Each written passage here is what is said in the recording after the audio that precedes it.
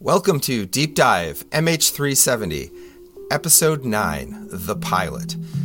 I'm Andy Tarnoff, the publisher and founder of On Milwaukee, and I am joined by Jeff Wise, as always, aviation journalist and expert on this topic, and a pretty funny and cool guy. How's it going, Jeff? Well, thank you, Andy. That's nice to hear. I'm doing great, and right back at you. We are in a really good topic today. We're going to be talking about the pilot. As we've discussed in earlier episodes, the authorities very quickly became convinced that the plane most likely went south into the southern Indian Ocean, and that the only way that could really have happened is if one of the pilots basically stole their own plane. And there were two pilots in the cockpit, and one of them seemed much more suspicious than the other. Yeah, so this is the prevailing thought, and this is what people thought then and people think now. And I should point out that neither you nor I are psychologists, but we are going to talk nonetheless about these pilots and co-pilot and why they may or may not have been a likely suspect for this. So we have Zaharie Ahmad Shah, who is the primary suspect, and he was a very veteran pilot for Malaysia Air, right? Yeah, very experienced guy, very well known within the company, very well liked within the company. But he was the main suspect primarily just because he was so experienced. As we've talked about, there's a lot of reasons to think that whoever did this had a high level of technical knowledge, was knowledgeable not only about how to fly a plane, but knowledgeable about how air traffic control worked and how the electrical system worked in a way that most captains don't. When you say he had a ton of experience, like thousands of hours of flying, a long career, was he trained on other planes also, or was he just a hobbyist who just loved flying? So he was such a fan of flying. He just loved flying airplanes to such an extent that he had this flight simulator, rather sophisticated flight simulator set up in his basement where he could go and just in his spare time when he wasn't flying real planes, pretend to fly computer simulation planes. And this becomes important. We'll get into it later. We might have to even do a whole separate episode about that flight simulator. It became a major clue, a major piece of evidence for people to interpret. And we're foreshadowing a little bit, but being a pilot who has a flight simulator in their own house is not unique to Zaharie. I mean, no. Pilots do this. I mean, this is a passionate career where people eat, sleep, and breathe flying. So we should point out that this is not, I wouldn't say it's completely unique to him. It's not completely unique to him. It's not super common. I wouldn't say that every commercial pilot has a flight simulator in their basement, but people wind up becoming a commercial pilot because they do love to fly originally. Like, that's why they start, every pilot starts out flying a little plane first before they fly big planes. And so it is a kind of love for the sky that drives people. And for some pilots, I know they, on their weekends, they are glider pilots, or Les Abend, a 777 pilot who went on CNN with me a lot back in the early days of this mystery. I actually knew Les first because he was the tow pilot at a glider club that I belonged to. Yeah, you're a pilot too, Jeff. That kind of thing is not uncommon. Yeah, let's remind people that you're a pilot here. So, and I'm a pilot. So you may not be flying 777s, but you know of what we speak. I got my pilot's license in 2002. I was in my 30s, and I had some money came my way, and I had some time that came my way, and I was like, this is something I've always wanted to do, but I haven't had the time or the money, so I'm going to do it. So I learned to fly little Cessnas, and I really enjoyed that, and later I became a glider pilot. And in my job as a writer and as an adventure writer, I would get the opportunity to fly all kinds of different airplanes, which is really fun, from like Soviet-era fighter planes to Zeppelins to gyrocopters, all kinds of fun. So, yeah, a lot of people who are involved in aviation, it kind of gets under their skin, and they're just really are fascinated by many aspects of it. It's extremely fascinating. In my position at On Milwaukee, while I haven't flown a plane, every time the air show comes to Milwaukee, they send us up and a World War I fighter plane or a World War II fighter plane or a stunt plane or a biplane. I did, unfortunately, pass up the opportunity to fly in the Goodyear blimp. I don't know what I was thinking, but I've done that. It's all this stuff is super cool. So, I mean, I can understand. Well, you're near Oshkosh. Yeah, and Oshkosh is like 45 minutes away, so there's every opportunity in the world. So our listeners who might not know what that is, Oshkosh is the annual EAA, Experimental Aircraft Association shindig. It takes place every year, and it's one of the biggest parties in aviation in the world, I think. Just people fly their little planes from all over the country and land there. And anyway, it's quite a scene, but we're getting a little bit off topic. I think we should go to it next year and do a podcast from there. Or do a talk. You can do talks there, too. Yeah, for sure. John Travolta shows up sometimes. It actually happens. Harrison Ford is a big Oshkosh. Yeah, he needs to stop crashing his planes. I think one time he was there with Callista Flockhart that he was. I don't know if he's still married to, but anyway. Okay. Well, speaking of pilots, we also have the co-pilot, and that's something I wanted to talk a little bit about because everybody is like, nope, wasn't that guy. Fariq Abdul Hamid. He was 27 years old. He was a very new co-pilot. He had just received his 777 certification, I think, to be a co-pilot or pretty recently. Before he was able to fly by himself as a first officer, which is the technical word for what we generally call co-pilot, he's this sort of assistant, captain. But he had to fly 6 times with a kind of minder, a Czech pilot who was there to make sure that he was going to be able to perform the basic functions of his role. And he had just finished his last one. So this was his first flight without this minder on hand. And actually, as we were getting ready for this episode, I was thinking, well, that's kind of an interesting, if you were of a mind to be suspicious of Fariq, you might think, well, finally he's free of the shackles of this babysitter. Maybe he's like, okay, now that I can be a co-pilot by myself, I'm going to steal the whole plane. He did one weird thing, and that was, I believe, in 2011. He brought 2 women into the co-pilot or into the cockpit, smoking, hanging out, presumably being a cool guy. And they didn't know that at the time. So post 9/11, this was a very bad thing to do. You did not want to bring strangers into the cockpit under any circumstances. This was very front of mind for pilots at the time. And so after MH370 disappeared, there was a lot of attention in the media to this story that he had brought fetching young women into the cockpit, presumably, as a way to show off to them out of romantic interest. But that's it. I mean, nobody's really been able to build on that piece of evidence into. So why did everyone rule him out and immediately look at Zaharie? Was it just about his lack of flying experience, and they don't think that someone who is that new would be able to pull off something so sophisticated? I mean, you still have to be able to fly this plane to be certified on it. Like, why aren't we talking about this guy? I mean, in a nutshell, yes. That's exactly right. He didn't seem like he would have the kind of technical chops to pull off something that was very aggressive and very sophisticated. Okay. But it's not. But it's certainly not impossible.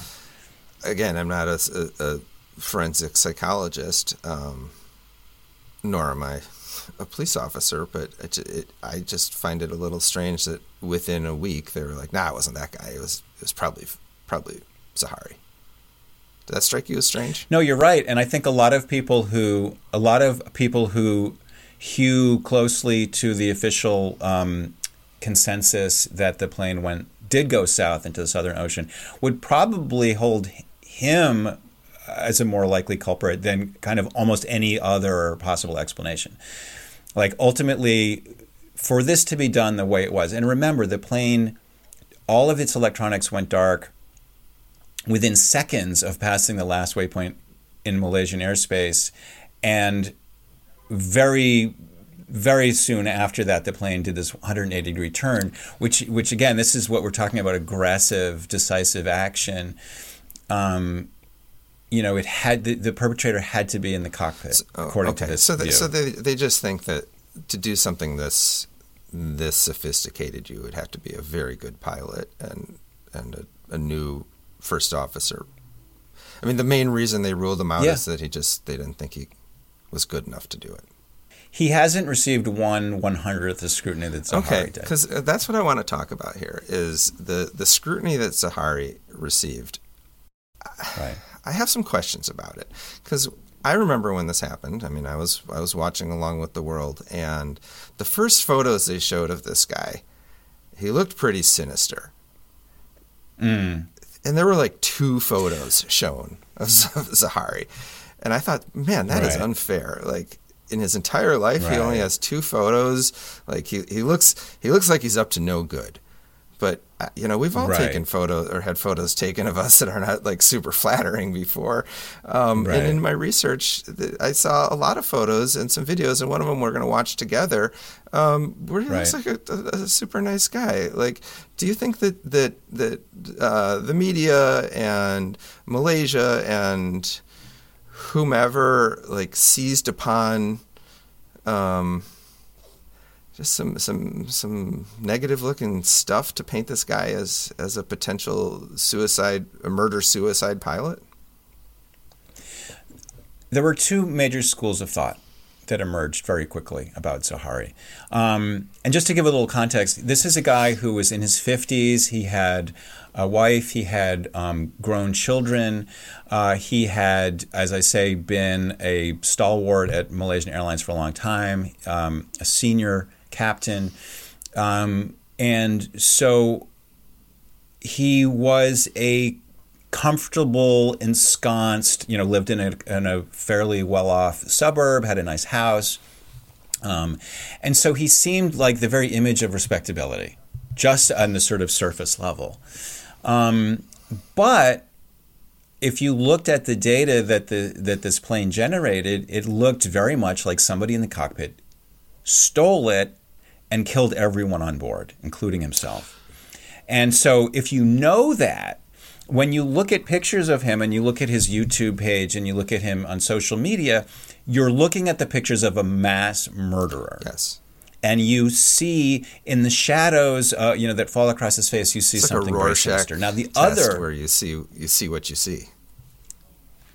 Yeah, and I think this is a theme that we're coming across again and again, where there's evidence that can be interpreted in various ways. The evidence by itself is ambiguous, but if you have already reached a conclusion, then this evidence is going to be read in a certain way. So the other major group of way this people looked at the Zahari evidence is that he was beloved by his community. He was spoken of fondly by his wife. His friends said he would never do anything like this. If you look at his social media, he looks absolutely benign. There's many pictures. There's a picture that was taken of him, which we can find and put up, of him looking absolutely relaxed. And he's got a sort of half smile on his face. He looks like someone who's just ultimately at peace with the world. Now, other people will look at this half smile and think, oh, that is a sinister villain's smile as he, sort of considers the evil he's about to do. So it's very hard to put a dispositive spin on any of this because that's just it. People see what they want to see. The 2 schools of thought are interesting because there was a lot of talk about him being a creepy Facebook guy, that he was posting comments on this Malaysian model. We looked it up, and I saw one comment, and I'm probably going to pronounce it incorrectly. It said like Chamel or Shamel. Mm-hmm. I'm like, what that means? It just means pretty. Man, I've seen a lot shadier things on Facebook than someone posting a picture of a fully clothed Facebook model and just saying pretty. He was a fan of a pretty girl. That doesn't make you a mass murderer, suicide guy. I mean, no. Another thing that got a lot of attention was that he was a supporter of the pro-democracy movement, and the opposition leader who led this movement was jailed, was found guilty and imprisoned like the day that the plane disappeared. And again, if you are of a mind to see a terrorist or someone who is trying to cause mayhem because of their political beliefs, that would slot in there. Other people would say, you know, who wouldn't be a pro-democracy activist? I mean, this guy ultimately did come to power, and he's a kind of a moderate Democrat, not an extremist. Zahari, by the way, was not a religious extremist. He was a normal kind of Muslim in a way that a normal Christian is normal in a Malaysia place like the United States, Australia, and pretty Muslim country, but he was not to the best of our knowledge, he wasn't a fundamentalist. He didn't have radical tendencies. I've watched his YouTube videos. I mean, he just seems like a guy. Like, he speaks basically perfect English. His hobbies include most people in the world improvement. who are religious out of, it's the custom that they were brought up Right. in. You know, very few people are jihadists. Very few people want to go to heaven because they, died fighting And the the ones battle. that do usually tell people about it. I mean, committing a terrorist act in complete anonymity, that doesn't really help an ideology. Yeah, no, it definitely seems not to really fit together. Another issue psychologically about Zahari is just the whole issue of committing suicide in this way. It struck me as a very strange way to commit suicide, to fly for hours and hours and hours, and then die. So It seems like you're prolonging the worst part of it, which is if you're I think most people who are suicidal, and again, neither of us are psychologists, but it just seems common sense that if your goal is to die, that's your goal. Your goal is not to prolong the strength of dying, the length of dying. And that's not just an opinion that you came to on your own. You spoke to Catherine Ramslard, I believe. She is a forensic psychologist professor at DeSales University, and in an earlier interview you did with her, you asked her these specific questions. And again, you can't declare someone anything without speaking to them. So the best we have is his history. But she basically said, she agreed with you. She said most people don't just slowly ponder murder suicide and spend 6 hours, thinking about it. If it's not an impulsive decision, at least it's a planned decision, and it's the kind of thing that you do it and get it over with, because the act of dying isn't what people, except for some very, very specific kinds of psychotic serial killers, the act of dying isn't why people commit suicide. They don't enjoy that part. They want to escape from something, and that's not consistent with someone who would have flown a plane for 6 hours slowly and then glided it or crashed it into the ocean without so much as a suicide note or a motive or anything. So, a couple of points. To address this issue of prolonging the horrible fate, some people propose that, well, maybe he turned the plane south and then took a poisonous pill of some kind, or killed himself or shot himself, and then let the plane fly as a ghost plane into the Southern Ocean. And that does kind of, that would reconcile the part about prolonging the horrible part. But it doesn't seem like that's what happened. Why? It looks like, based on the evidence that we have, that somebody was in this plane, actively at the controls, certainly active at the end, and manipulated the controls in a way we'll discuss further in future episodes. But this person didn't just take a cyanide pill and let the plane fly to the south. They were there the whole way. So the pilot suicide theory really necessitates active piloting for the 6 hours. And in terms of, it's not just that it was long, but it was complicated. The pilot suicide theory imagined that somebody was, remember, pulling circuit breakers, isolating circuits, flying over Air Force bases, being very evasive, flying really quickly, doing these complicated series of turns, not just crashing it into the plane. After my book about MH370 came out, Amazon asked me to do a Kindle single about Germanwings, which was a suicide that happened about a year later.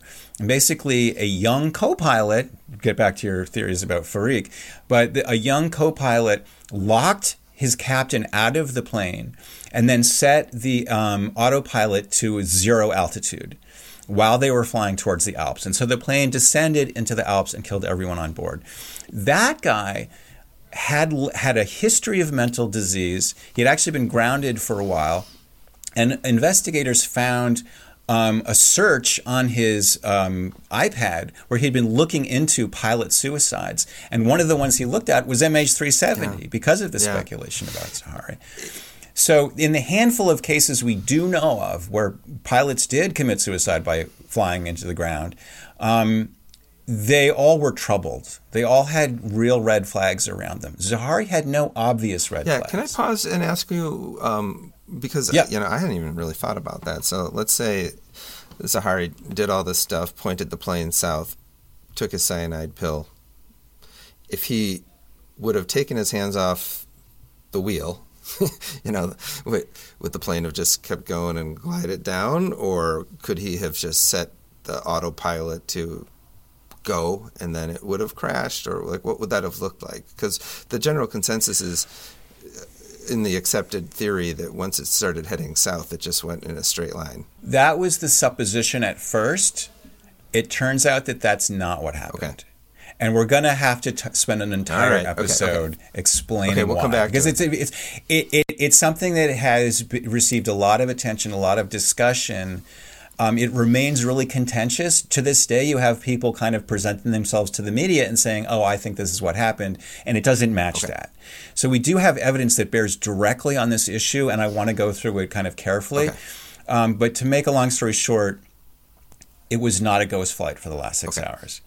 But another point I want to make is that, so what he did was complex as well as prolonged.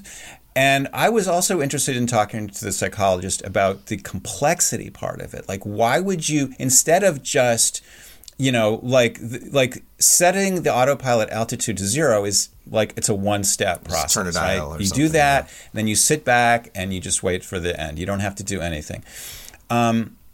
So I said to her, are there cases, is it known in the literature that people kill themselves in really complicated ways? Yeah.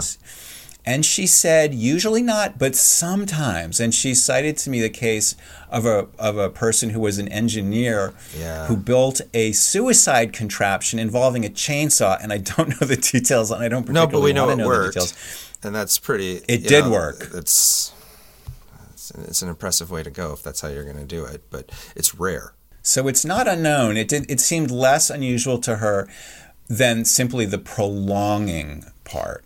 And that seemed really weird to her. But she said, you know what?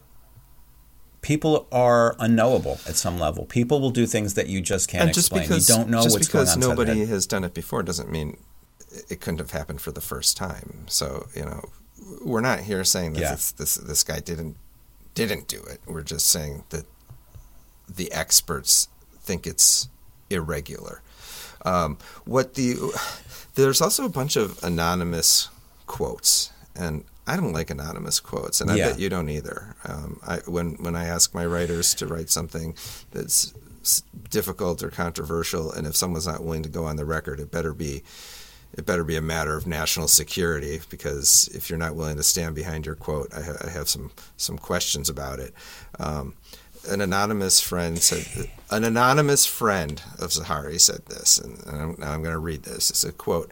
He's one of the finest pilots around, and I'm no medical expert, but with all that was happening in his life, Zaharie was probably in no state of mind to be flying. That's a big bomb to drop. So this quote comes from the piece that William Langewiesche wrote in The Atlantic. And we might talk more about this article and how it came to be. But for now, I think it's important to unpack this a little bit, because Langewiesche basically talked to his friends at the NTSB, the National Transport Safety Bureau, and they said that the pilot did it. And he didn't really ask them like why they thought that, but they had come to that conclusion. And so Langewiesche basically was again, we talked about these two schools of thought. If you have already decided that Zaharie is guilty, then everything that he does somehow implicates him. And the fellow that Langewiesche quotes, who he quotes anonymously, so we don't know how informed this guy really is. But even this, in his own quote, this guy seems to say, there's nothing about Zaharie's behavior or character that would lead me to be suspicious, but we know that he did it, so therefore he must have been in no condition to fly. It's absolutely circular reasoning. I don't get it. It doesn't make sense to me. Am I missing something? It's just a way to justify your beliefs beforehand. Okay. But there are also supporting videos that Zaharie was a pretty good guy. And the first two... Well, so he himself... Yeah. Had a YouTube page. Yeah. And he was putting up videos that he didn't have a huge number of them, but like it seemed like every time he would do like a home improvement project or DIY project, he would make a video and he would explain how to do the thing he was doing. And so you could look at them, if you don't know if Zaharie was guilty or not, you might look at them and think, okay, here's a guy who is a sort of handyman, tinkering around the house, like generally trying to be helpful, not a super self-aggrandizing guy, just kind of quietly helping out. Or you might look at them and see nefarious clues. And so these are real Rorschach tests. So I think it would be fun to look at them together and kind of just, talk about what we're seeing and see, how you could read it one way or the other. Yeah, let's watch this one specifically about window repair. And we'll comment as we go. And I want the viewers and the listeners to tell us if they agree with us, because to me this does not look like a guy who's about to kill hundreds of people, including himself. So let's. But some people watched them and thought that it did. Okay, so. All right. Let's roll the tape, as they say. That's not really tape, but let's roll the YouTube on Zaharie's window repair video and take it from there. Okay, so we're watching a Zaharie video called Window Seal, and so I guess he had a rental apartment, or he had a friend's apartment. I'm not exactly sure whose apartment this is, but there's been a leak and it's caused damage, and so the point of this is to rectify this issue. It's interesting. It's weird hearing his voice for the first time. So this is not a guy who's making videos about how, demons are taking over the media. This is just the most low intensity, low psychological stress you can imagine. He's got a very mundane task and he's going about it in a very methodical. It's kind of peaceful. Low emotion way. It's kind of peaceful, right? This.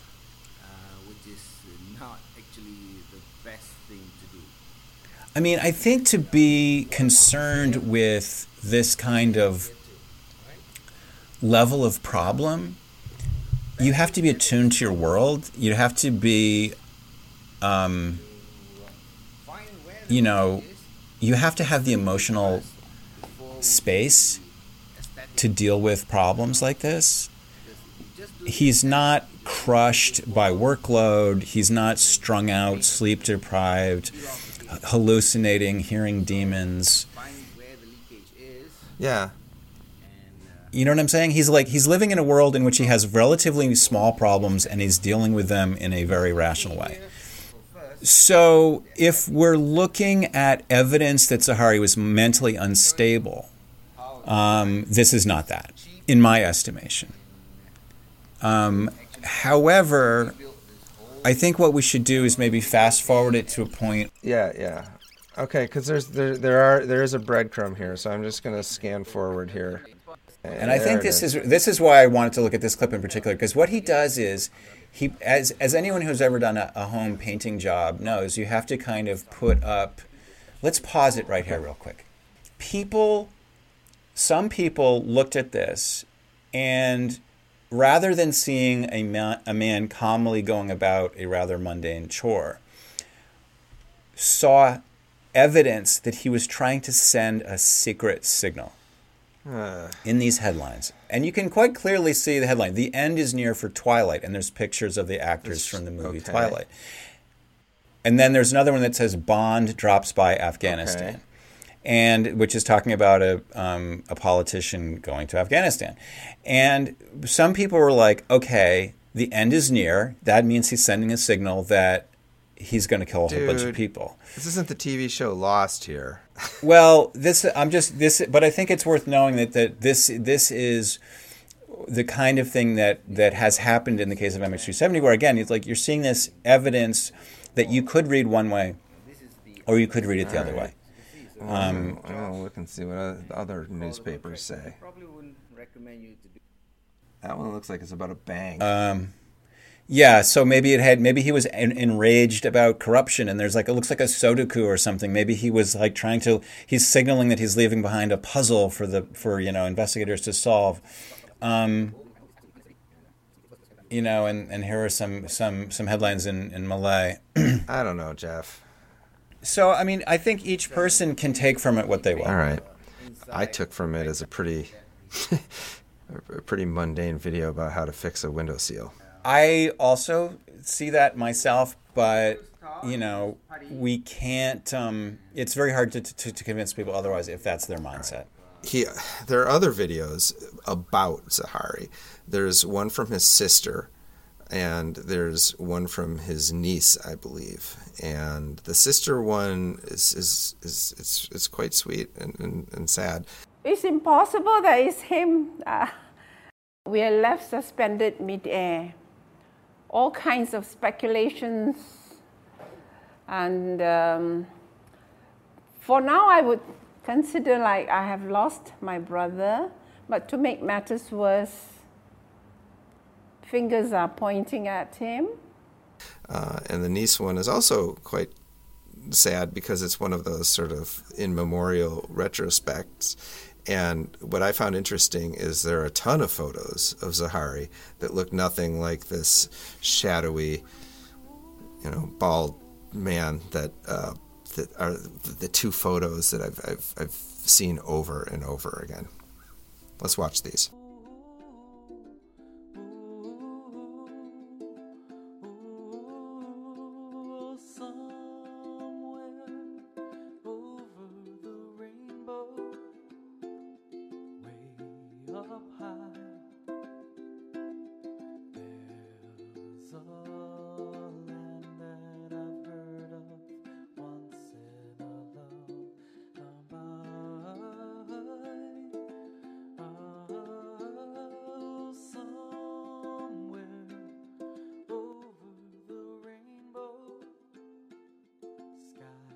So I think it's worth noting that the family members and loved ones of everyone on board this plane had tremendous pain to deal with after MH370 disappeared. I think it's a different kind of pain and suffering than just losing a loved one in a plane crash. There's a certain, quality of not knowing that I think must really eat at you. But for Zaharie's loved ones, there was this extra element, which is that he was widely described as the murderer of everyone else's loved ones. And so, to lose somebody, but also to have their memory so besmirched, I think is, frankly, unimaginable to me. But I think it deserves acknowledgement that this guy really is innocent until proven guilty. And when we have so little to go on, really, this guy was basically judged a mass murderer based on mathematical deduction. Not just mathematical deduction. The mathematical deduction is what said the plane went here and crashed. The mathematical deduction didn't say he did it. Well, it did in the sense that to turn a plane around in a couple of seconds, about a minute before he said goodnight, Malaysia 370, then the plane is going dark and turning around. There wasn't enough time for hijackers to storm the cockpit or anything like that.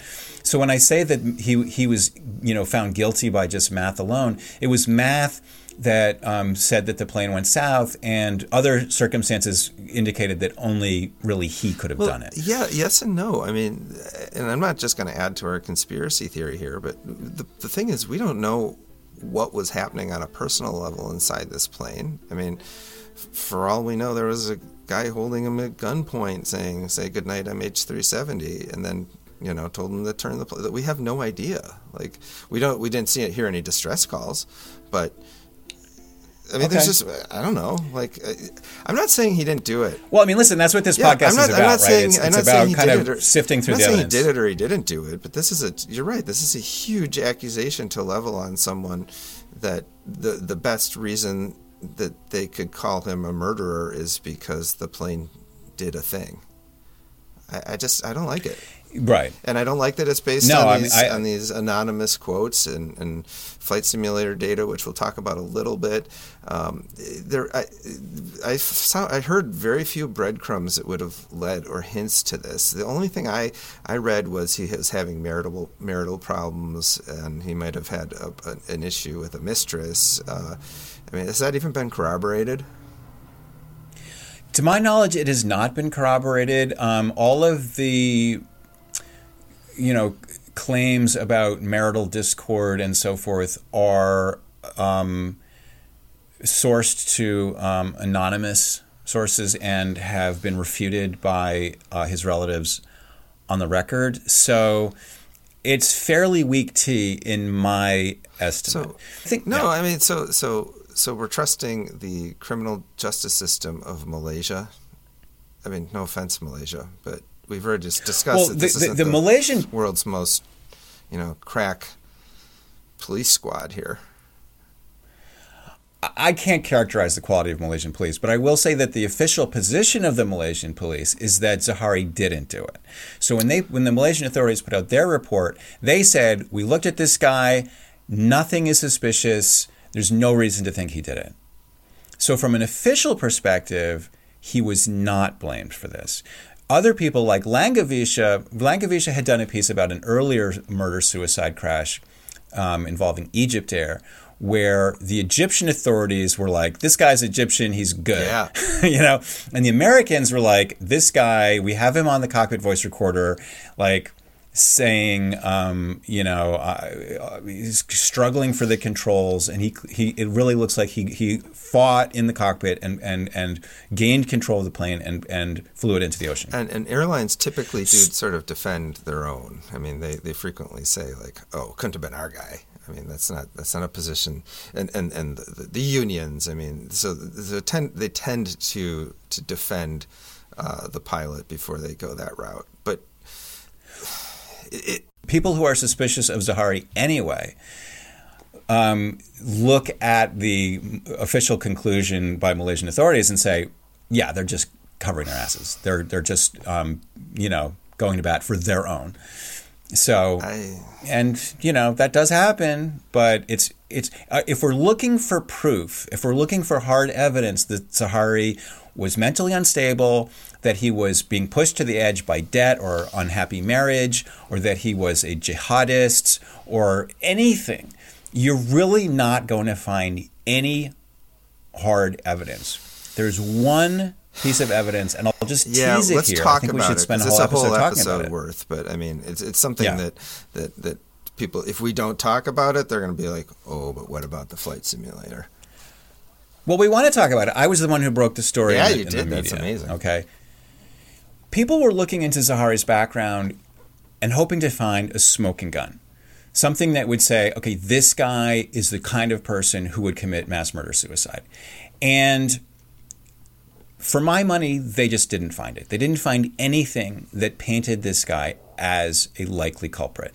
The one piece of evidence that they found was the flight simulator in his basement and the data that was stored on it. And we're going to save that for a future episode, but I just want to cue people to the idea that this was the one piece of evidence tied directly to Zaharie that could be a smoking gun. And it's a that it's could a really topic definitively that tie you him know to an the awful act. lot about because you were the one who broke the story. But we're not going to spoil it because we couldn't do it justice in just a few minutes. There's an awful lot to talk about involving the flight simulator. Given that it's considered to be the smoking gun by some people, I want to devote a full episode to it. Fair. I think this was a pretty straightforward episode, but I would love to know if people have anything that they think is way off on this one. We're getting some really good comments on all the platforms that you can watch or listen to Deep Dive MH370. So you know the platform you're watching Such it on. as? Yeah, I was going to say, well, you're either watching this on YouTube, you're listening to it on Apple Podcasts, you're watching it on Facebook, you're reading about it on our website, deepdivemh370.com, on the Substack platform. You're getting our emails. You're following us on social media because we're also doing extra content, sometimes in between shows, and Instagram stories and YouTube shorts. We're everywhere, Jeff. And that's kind of how we're going to have to do this, because this is a multi-platform thing, because people consume content differently, and we're pretty agnostic about how we present this stuff. I do think the video is more interesting than the audio, but that's just me. The video is also up on the Substack. The nice thing about the Substack is it has a really nice commenting feature. So if you want to ask questions or pitch in your 2 cents, you might know something about the Zaharie case that we've overlooked. I don't claim to be encyclopedic, so love to get other people's 2 cents. And the really neat thing about Substack is that you can support us. You can subscribe for free, or you can subscribe and get a paid subscription, which encourages us, emotionally and also financially, and allows us to sort of buy online ads and stuff like that, to get out the word. Because we do, of course, as we say every week, really feel like it's important. This is an important mystery, and it's important for people to understand that it's not just a fog of an infinite number of possible theories. There's a very narrow range of things that could have happened to this planet, and I think it's important to understand what those are. Yeah, and I hope that by episode 9, people are realizing that we're not saying that we know every single answer, but we're talking about them. What do you want to talk about in episode 10, Jeff? Well, episode 10, I think, is going to be a big one, and I'm pretty excited about it. In the episodes to date, we've been talking about why the authorities believe that the airplane must have gone into the southern Indian Ocean, and how I came to agree with and understand their logic. But as time went by, troubling pieces of information began to accumulate and led me to doubt if there might be another explanation for what happened.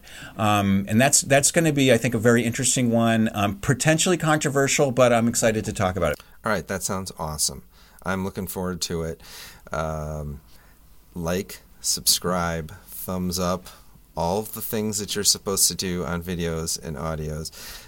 Podcasts, and remember that we're reading the comments, we're replying, we're extremely accessible, and we're turning these things around pretty quickly. So it's a very good chance that if you tell us something that you want to see in the next week, we can do it and welcome guests. Yeah, we want this to be a conversation. Yeah, I'm having a great time with it. It's such a serious topic, but the way we're approaching it, I think, is really fascinating, and I'm learning so much. So thank you, Jeff. I'm really glad we've made this thing happen.